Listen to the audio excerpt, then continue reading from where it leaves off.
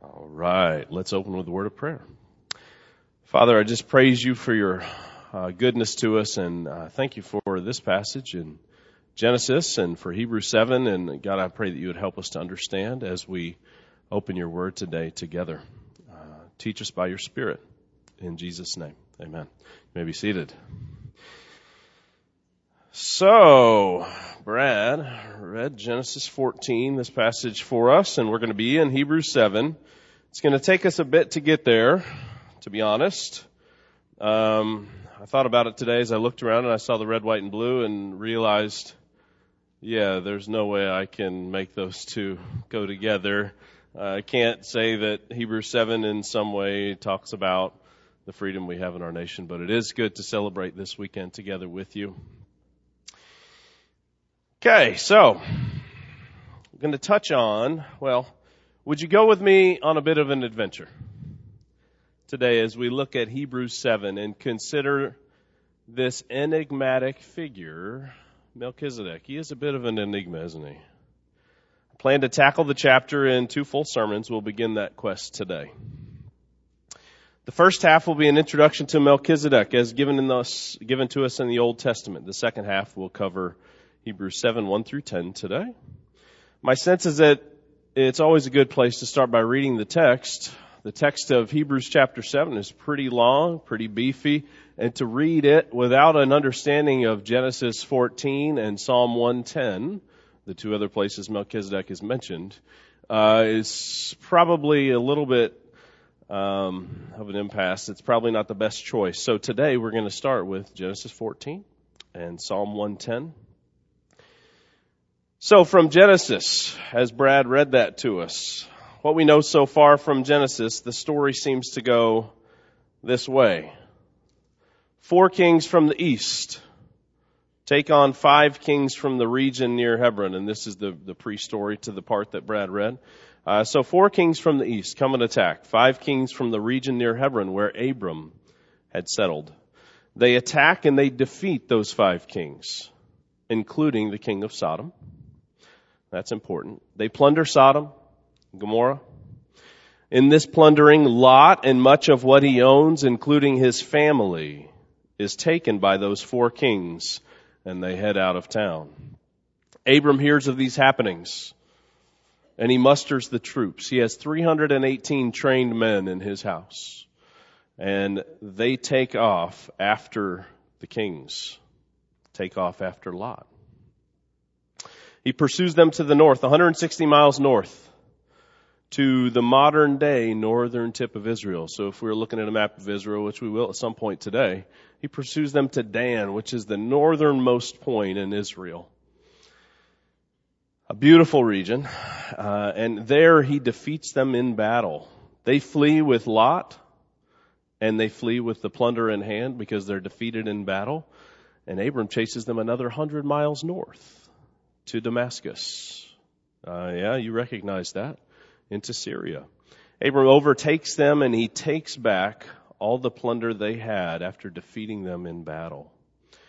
He also takes back Lot and everything that was a part of his house, which is likely his family as well, who were taken.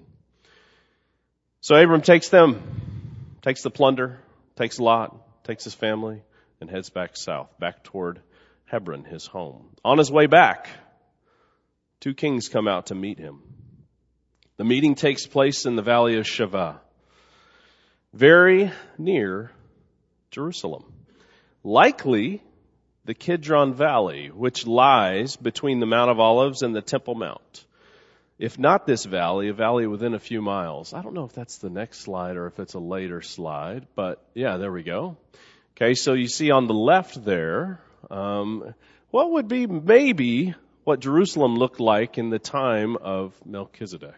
So very small, just, a few dozen maybe houses, maybe 100 houses, very small region of which Melchizedek is the king. He's the king of Salem. We'll be talking about that today. And then you see the modern picture of Israel, and I know all of that might not make a lot of sense, but you've got this same Kidron Valley running on the east side of Jerusalem.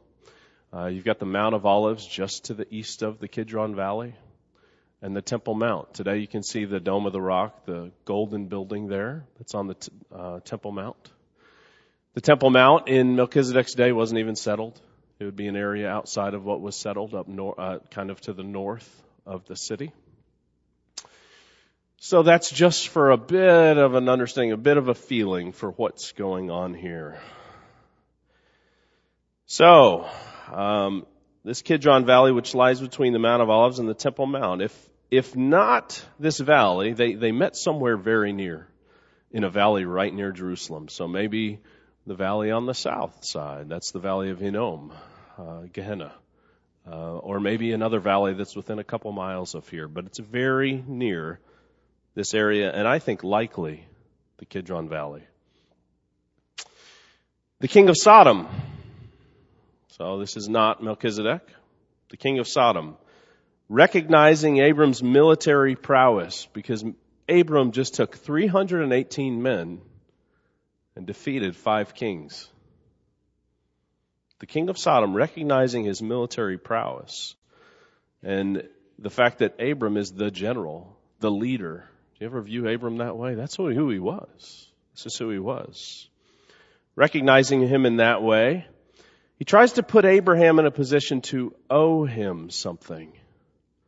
Notice the end of verse 21 that Brad read there for us.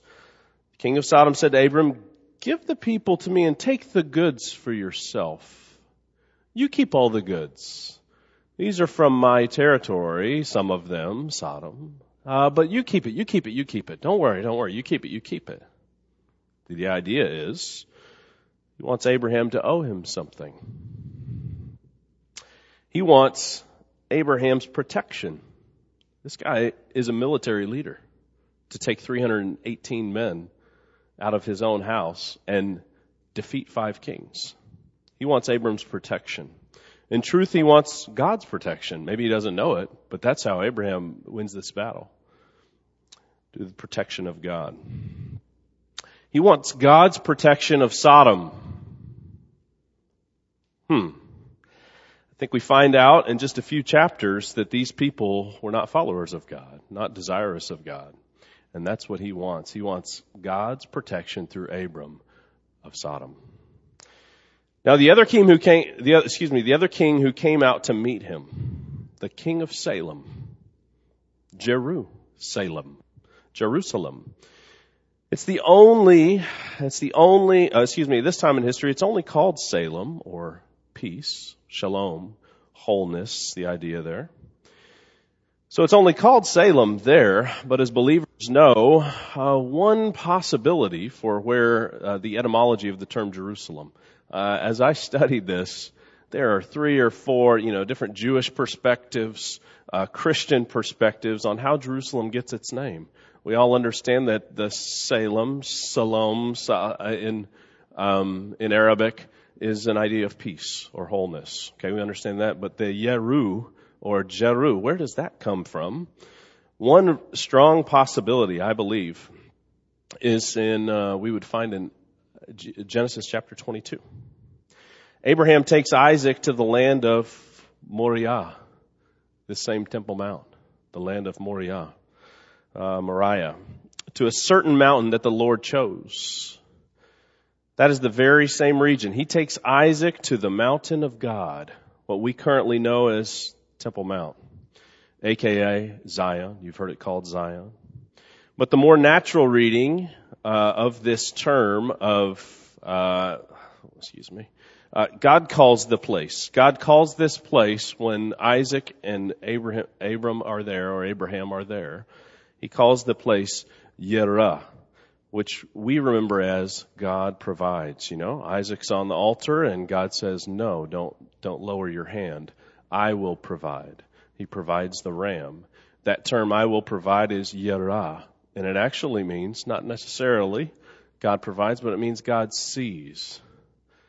And I think this is a key thing that we can take away today. There will only be a few that seem to be applicable maybe in our day and age from Hebrews 7. But I think a key that we can take away is that when God sees a situation, that needs his provision, he provides. There's never a situation that God doesn't see, and there's never a situation in which the need for God to provide is there and he doesn't. God sees, God provides. In the situation with Isaac, God saw. God provided a ram. It is inherent to God's nature that if he sees a situation requiring action, he provides. There's no question. So we now have Yerah Shalem. Yeru Shalem, I think, is a possibility of the idea that we find in the naming of Jerusalem. Alternate possibility, Yeru can mean to establish. So God will one day establish peace.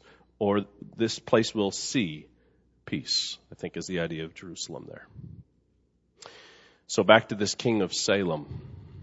The king of Salem, Melchizedek, whose name we find out means king of righteousness. He comes out to meet Abram in the valley near Jerusalem. His offer is quite different from the king of Sodom.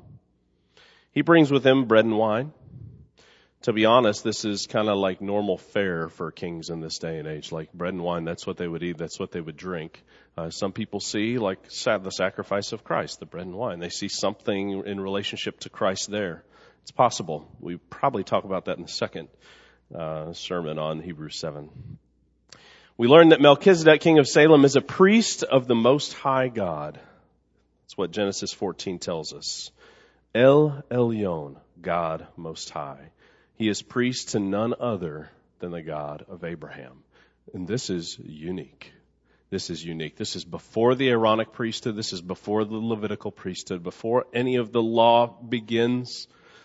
And we've got a priest of the Most High God somehow showing up in Genesis chapter 14. But what Melchizedek does and says is really important. So read with me what he does and says, verses 19 and 20, if you're there, Genesis 14. Melchizedek blessed him and said, Blessed be Abram of God Most High, possessor of heaven and earth, and blessed be God Most High, who has delivered your enemies into your hand. And he gave him a tenth of all. He, Melchizedek, a priest of God Most High, in essence, out in the middle of nowhere, not part of Abram's family, he blessed Abraham, the patriarch of Israel, the father of many nations, the father of all who believe. Melchizedek blesses Abraham, or Abram. He also blesses God Most High, confirming that he knows this God to be creator, possessor of heaven and earth. He believes that God Most High is the one who allowed Abram to defeat the 5 kings in battle. He recognizes this fact. This is El Elyon. Yeah, he's the one who won this battle for you. For some reason, when we see Abram give 1/10 of the spoils of war to Melchizedek, why is he tithing to this priest in the middle of that's what Hebrews chapter 7 gets into.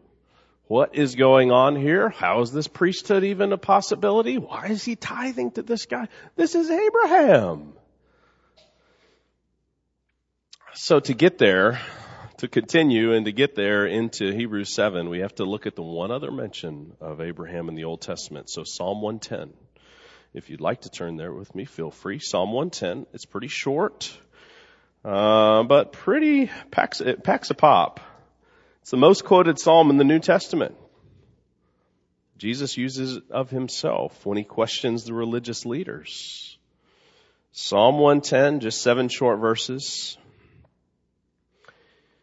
reads this way. And let me say really quickly first, I'm fully convinced after my study so far of Melchizedek that this psalm is all about Jesus.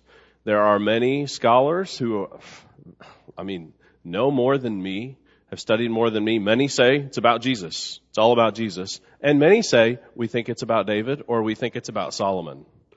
And Jesus is involved, but not as highly. I think this is in total about the Christ. I think David's a prophet here. David, this is a Psalm of David as it probably reads in your Bible, beginning in verse 1. The Lord says to my Lord, and this is my understanding here, God the Father says to God the Son. God the Father says to God the Son, but as you read it, the Lord says to my Lord, Yahweh says to Adonai, sit at my right hand until I make your enemies a footstool for your feet. The Lord will stretch forth your strong scepter from Zion, saying, rule in the midst of your enemies. Your people will volunteer freely in the day of your power, in holy array from the womb of the dawn. Your youth are to you as the dew. And here we come, Melchizedek, verse 4. The Lord has sworn and will not change his mind. You are a priest forever, according to the order of Melchizedek. Those last three verses you can read for context. They give a little bit of extra context, but the key verse there is verse 4. The Lord has sworn and will not change his mind. You are a priest forever, according to the order of Melchizedek. Melchizedek goes unmentioned in the scriptures from Genesis 14 until this Psalm of David, and you have this one verse that's out of nowhere seemingly that says, what? Somebody is a priest forever in the order of Melchizedek? So there's a priestly line from Melchizedek, and there's somebody who's that priest. You know, maybe Solomon, maybe David. I don't think so. I think Jesus.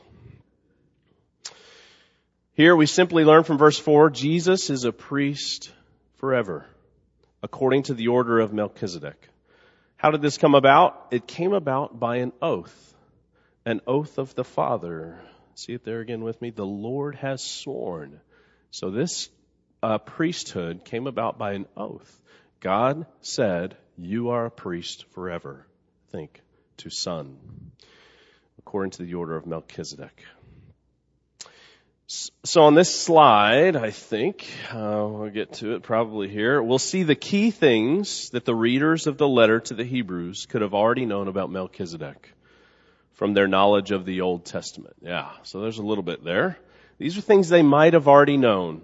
So these readers of the book of Hebrews received this book, and they got a whole chapter and numerous other mentions in Hebrews about Melchizedek, and they're like, wait a second.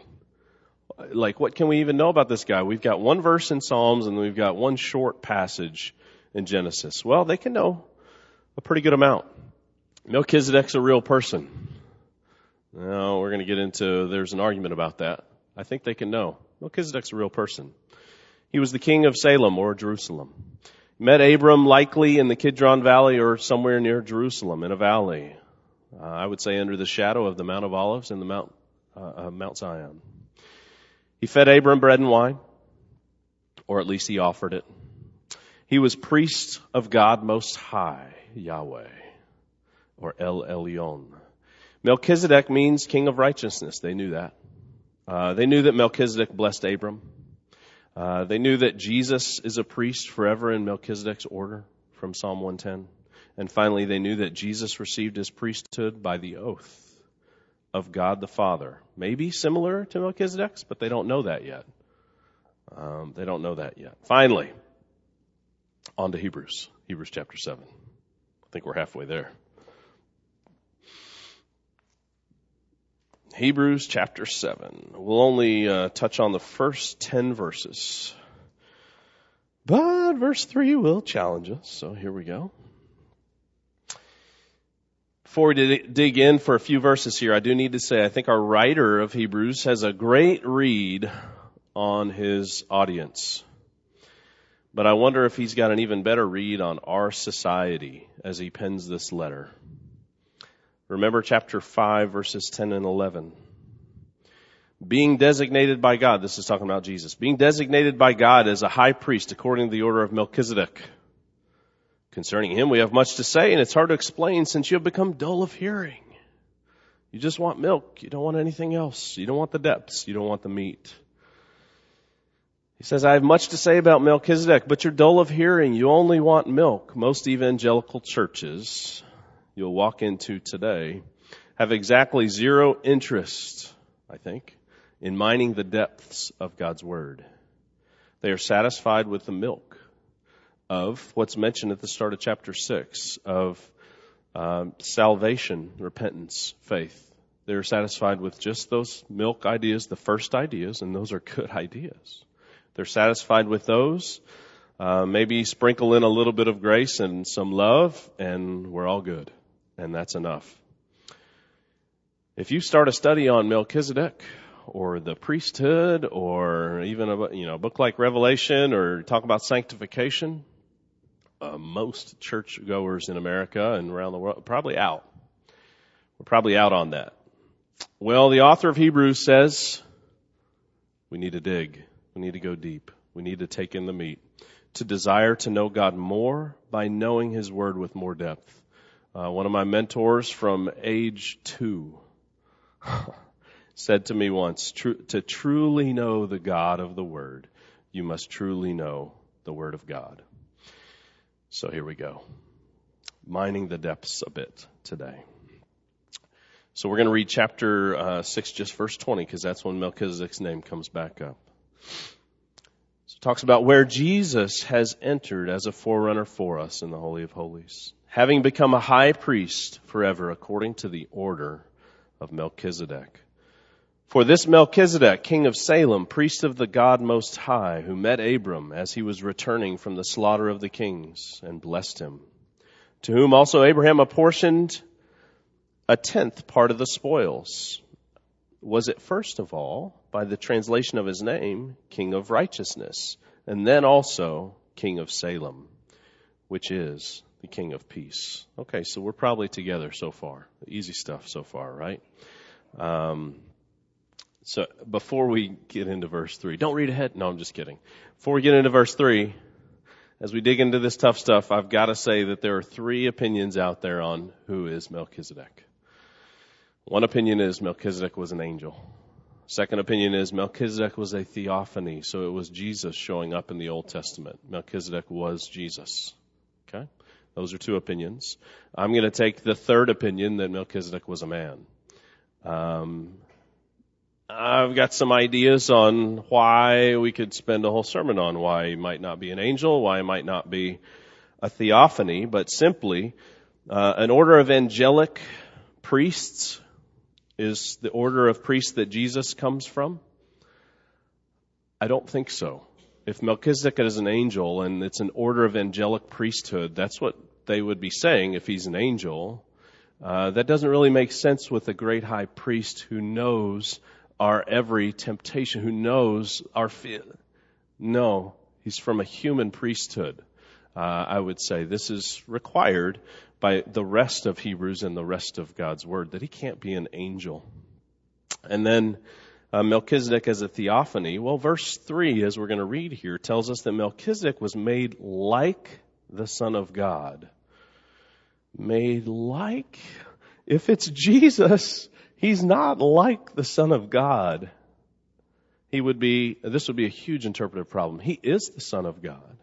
And if that's true, if it was a theophany, I think our author would tell us, and this Melchizedek was the Son of God. Okay, now I can get on board with you. But he said, made like the Son of God? I don't think so.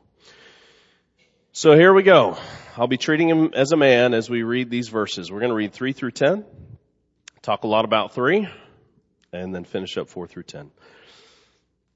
Melchizedek, without father, without mother, without genealogy, having neither beginning of days or end of life, but made like the Son of God, he remains a priest perpetually. Whoa! Now observe how great this man was, to whom Abram the patriarch gave a 10th of his choicest spoils.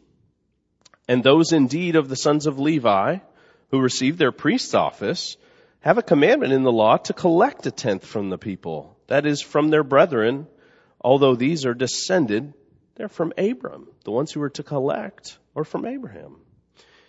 Verse 6, but the one whose genealogy is not traced from them, that's Melchizedek, collected a 10th from Abraham and blessed the one who had the promises. He blessed the one who had all the promises? What? That's what the author's doing here. He's blowing some minds. I hope he's blowing ours a little bit too, right? Verse 7, but without any dispute, the lesser is blessed by the greater. The lesser Abraham, oh my goodness, is blessed by the greater Melchizedek. In this case, mortal men receive tithes. But in that case, one receives them of whom it is witnessed that he lives on, Melchizedek. Okay, problem. Here we go. Verse 9, and so to speak, through Abraham, even Levi, who received tithes, he paid tithes. For he was still in the loins of his father when Melchizedek met him. Okay, that's where we're going to end today. You ready? How are we doing so far? We're going to make it. As we take these verses in, we must remember a few facts about the Levitical priesthood because it's mentioned in there. From Levi, right? The Levitical priesthood. The Levitical priesthood is all based on genealogy. And guess what? The book of Genesis is all about genealogies. I mean, you see them consistently. You find out who the father is and who the grandfather and it's all about genealogies. How much of genealogy do we know about Melchizedek? We know nothing. We know nothing. My dad used to say that a lot. We know nothing. I don't know if that makes sense. Okay. Verse 3 stands in complete opposition to the normal thoughts about the Levitical priesthood. Okay. Verse 3 tells us Melchizedek, no father, no mother, no genealogy. Okay. Well, then he can't be in the priesthood, would be most Hebrew thought patterns, most Israelite thought patterns. Well, he can't be in. He can't even be in Israel if he doesn't have genealogy. He can't even be a part of us if we don't know that he's a Jew, like he's not us. No way. Not priest, not us, not nothing. But it gets worse, having neither beginning of days nor end of life. What? Whoa. But made like the Son of God, he remains a priest perpetually, forever. Oh, this is going to be hard. To get to this, we're going to have to understand types. Okay. We have to understand what types are in God's Word if we're going to understand this passage. Types and antitypes. So very simply, a type and antitype. In the Old Testament, there are foreshadowings of Christ or foreshadowings of things that God would do in the New. The Old Testament foreshadowing is called the type. And then in the New Testament, we find the antitype. Okay, we find the fulfillment of that, in essence. That's the simple way to think about it. Sometimes you'll see specific language used. Actually, you'll always see specific language used that teaches us, hey, in the Old Testament, God was trying to teach you something about Jesus. Or in the Old Testament, God was trying to teach you something about baptism. So Noah and the ark going through the flood, that's a type of baptism in the New Testament, the antitype. Isaac at the altar, it's a type in the Old Testament of Jesus in the New Testament, the antitype, the perfect sacrifice. Okay? God will provide the ram. That's type and antitype.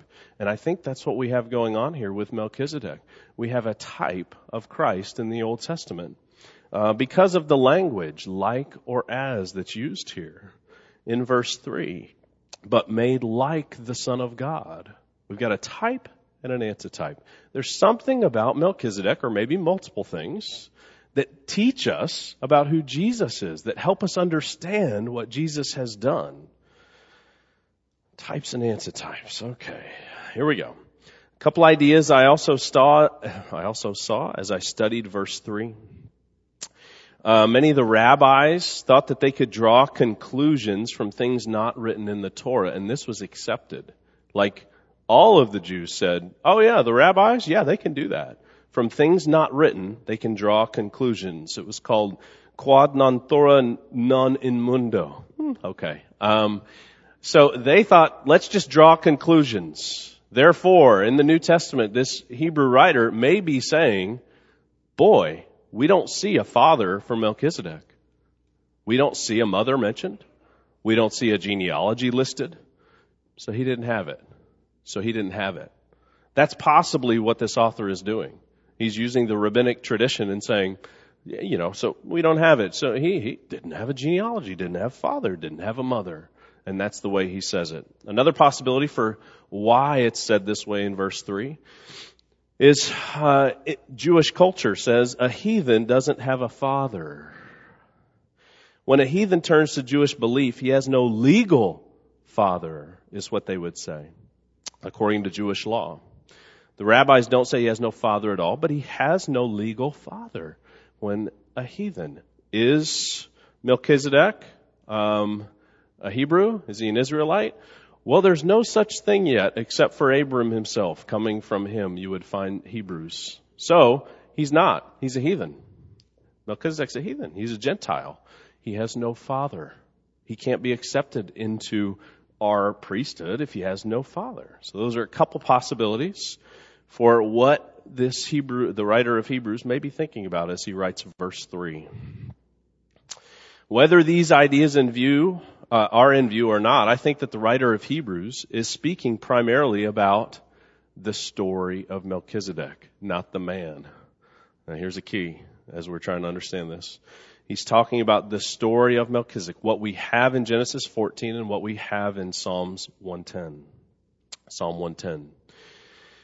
Speaking about the story, not the man. I hope that makes sense. Our author is looking back at God's revealed truth about Melchizedek, and he's relating it to who Jesus is in reality. More simply, Melchizedek didn't have the father-mother genealogy to be a priest. From what we know of him in Genesis 14 and Psalm 110. That's what the author tells us. He didn't have the genealogy to be a priest. He didn't have the right father or mother to be a priest. He's not even Jewish. He doesn't have father, no mother, without genealogy. Jesus definitely didn't have the right father or mother genealogy to be the high priest. He couldn't be because he's not from the tribe of Levi. And that's a comparison that we see. But he is the high priest. So how? We know nothing of Melchizedek's beginning or ending. Jesus doesn't have either and is truly a priest perpetually. We don't know anything about Melchizedek's beginning or ending. And Jesus doesn't have those. No beginning, no end. That's the point the author's making. We don't know anything about Melchizedek, so maybe he doesn't have one in essence. Jesus doesn't. And that's why he can be high priest. Finally, verses 4 through 10 add one beautiful idea to the story of Melchizedek. Did you catch it? It's most clearly stated in verse 9. And so to speak, through Abraham, even Levi, who received tithes, paid tithes. How great a man was Melchizedek? So great that Abraham the patriarch tithed to him of his choicest spoils.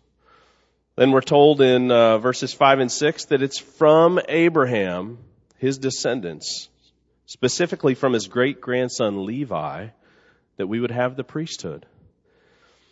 It's the law that they are to collect tithes. God's law says the Levites collect tithes. They tithe to no one. Why would the man who is their forefather tithe to some Canaanite Gentile? Verse 7 moves on to get another shot in on anyone who wants to follow Abraham and not Jesus. Verse 7 reads this way. In the days of his flesh, he offered up both prayers and supplication with loud crying and tears to the one able to save him from death. And he was heard. Wrong verse. I turned the wrong way. Verse 7. But without any dispute, the lesser is being blessed by the greater. Remember when Genesis mentioned that Melchizedek blessed Abraham? Well, the lesser was blessed by the greater. This is true in two ways. In the ways that Melchizedek is a type of Christ, they must remember that Christ is greater. Melchizedek, the type of Christ, Christ is greater. And in that way, Melchizedek's greater. The other truth is that the main idea in view here is the two orders of priests. That's what we see. We see Levi brought up there because we're talking about his order of priests and the Melchizedekan order of priests. The Melchizedekan is greater than the Levitical. So Melchizedek is greater than Abraham in that specifically. Almost there. last idea, and then we're going to close. Verse 8. Melchizedek lives on. That's what we're told. In this case, mortal men receive tithes, but in that case, one receives them of whom it is witnessed that he lives on. He lives on in the manner we mentioned before. He's without end of days in the Scriptures. We don't find out how he died and when he died and his age at death.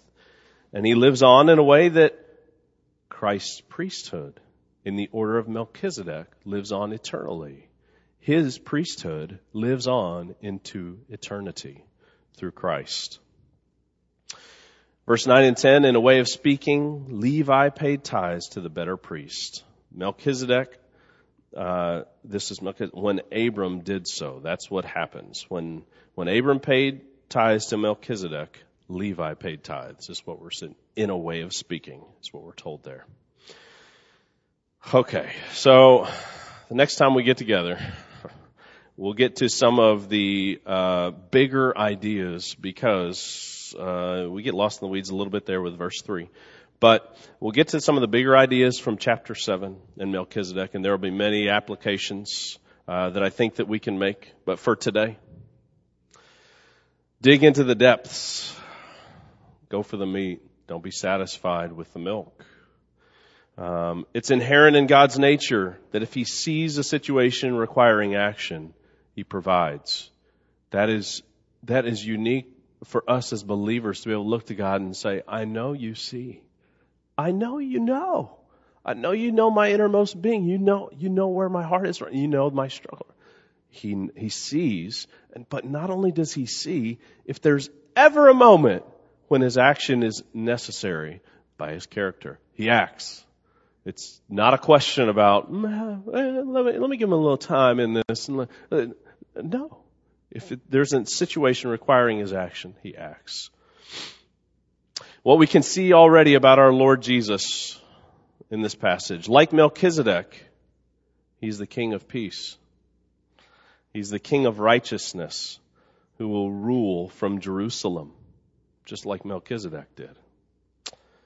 Jerusalem will see peace, or the other understanding of Jerusalem, peace will be established in Jerusalem.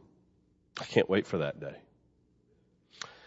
And finally, like Melchizedek, we are priests of the Most High God. We can serve one another with gifts of bread and wine. Well, okay, so not me, I don't drink wine. But we can serve one another with gifts of bread and you name it, right? Maybe you finish that with wine. Maybe you finish it with, I don't know, I've probably finished it. Right now I'm finishing it with Pepsi Zero Mango. Okay. That's where I'm at, just so you know. We can bless others who cross our paths. That's all that happened. Melchizedek wasn't involved in any other way here. He wasn't one of these kings at war. Abram crosses his path, walks through his valley, he comes out with a gift and blesses him. We should recognize and put words to the Lord's doing in our midst, because that's what Melchizedek does. He says, God has given you this victory. El Elyon, the God Most High did this. We recognize it, we put it in words, and we don't take credit for what God's up to.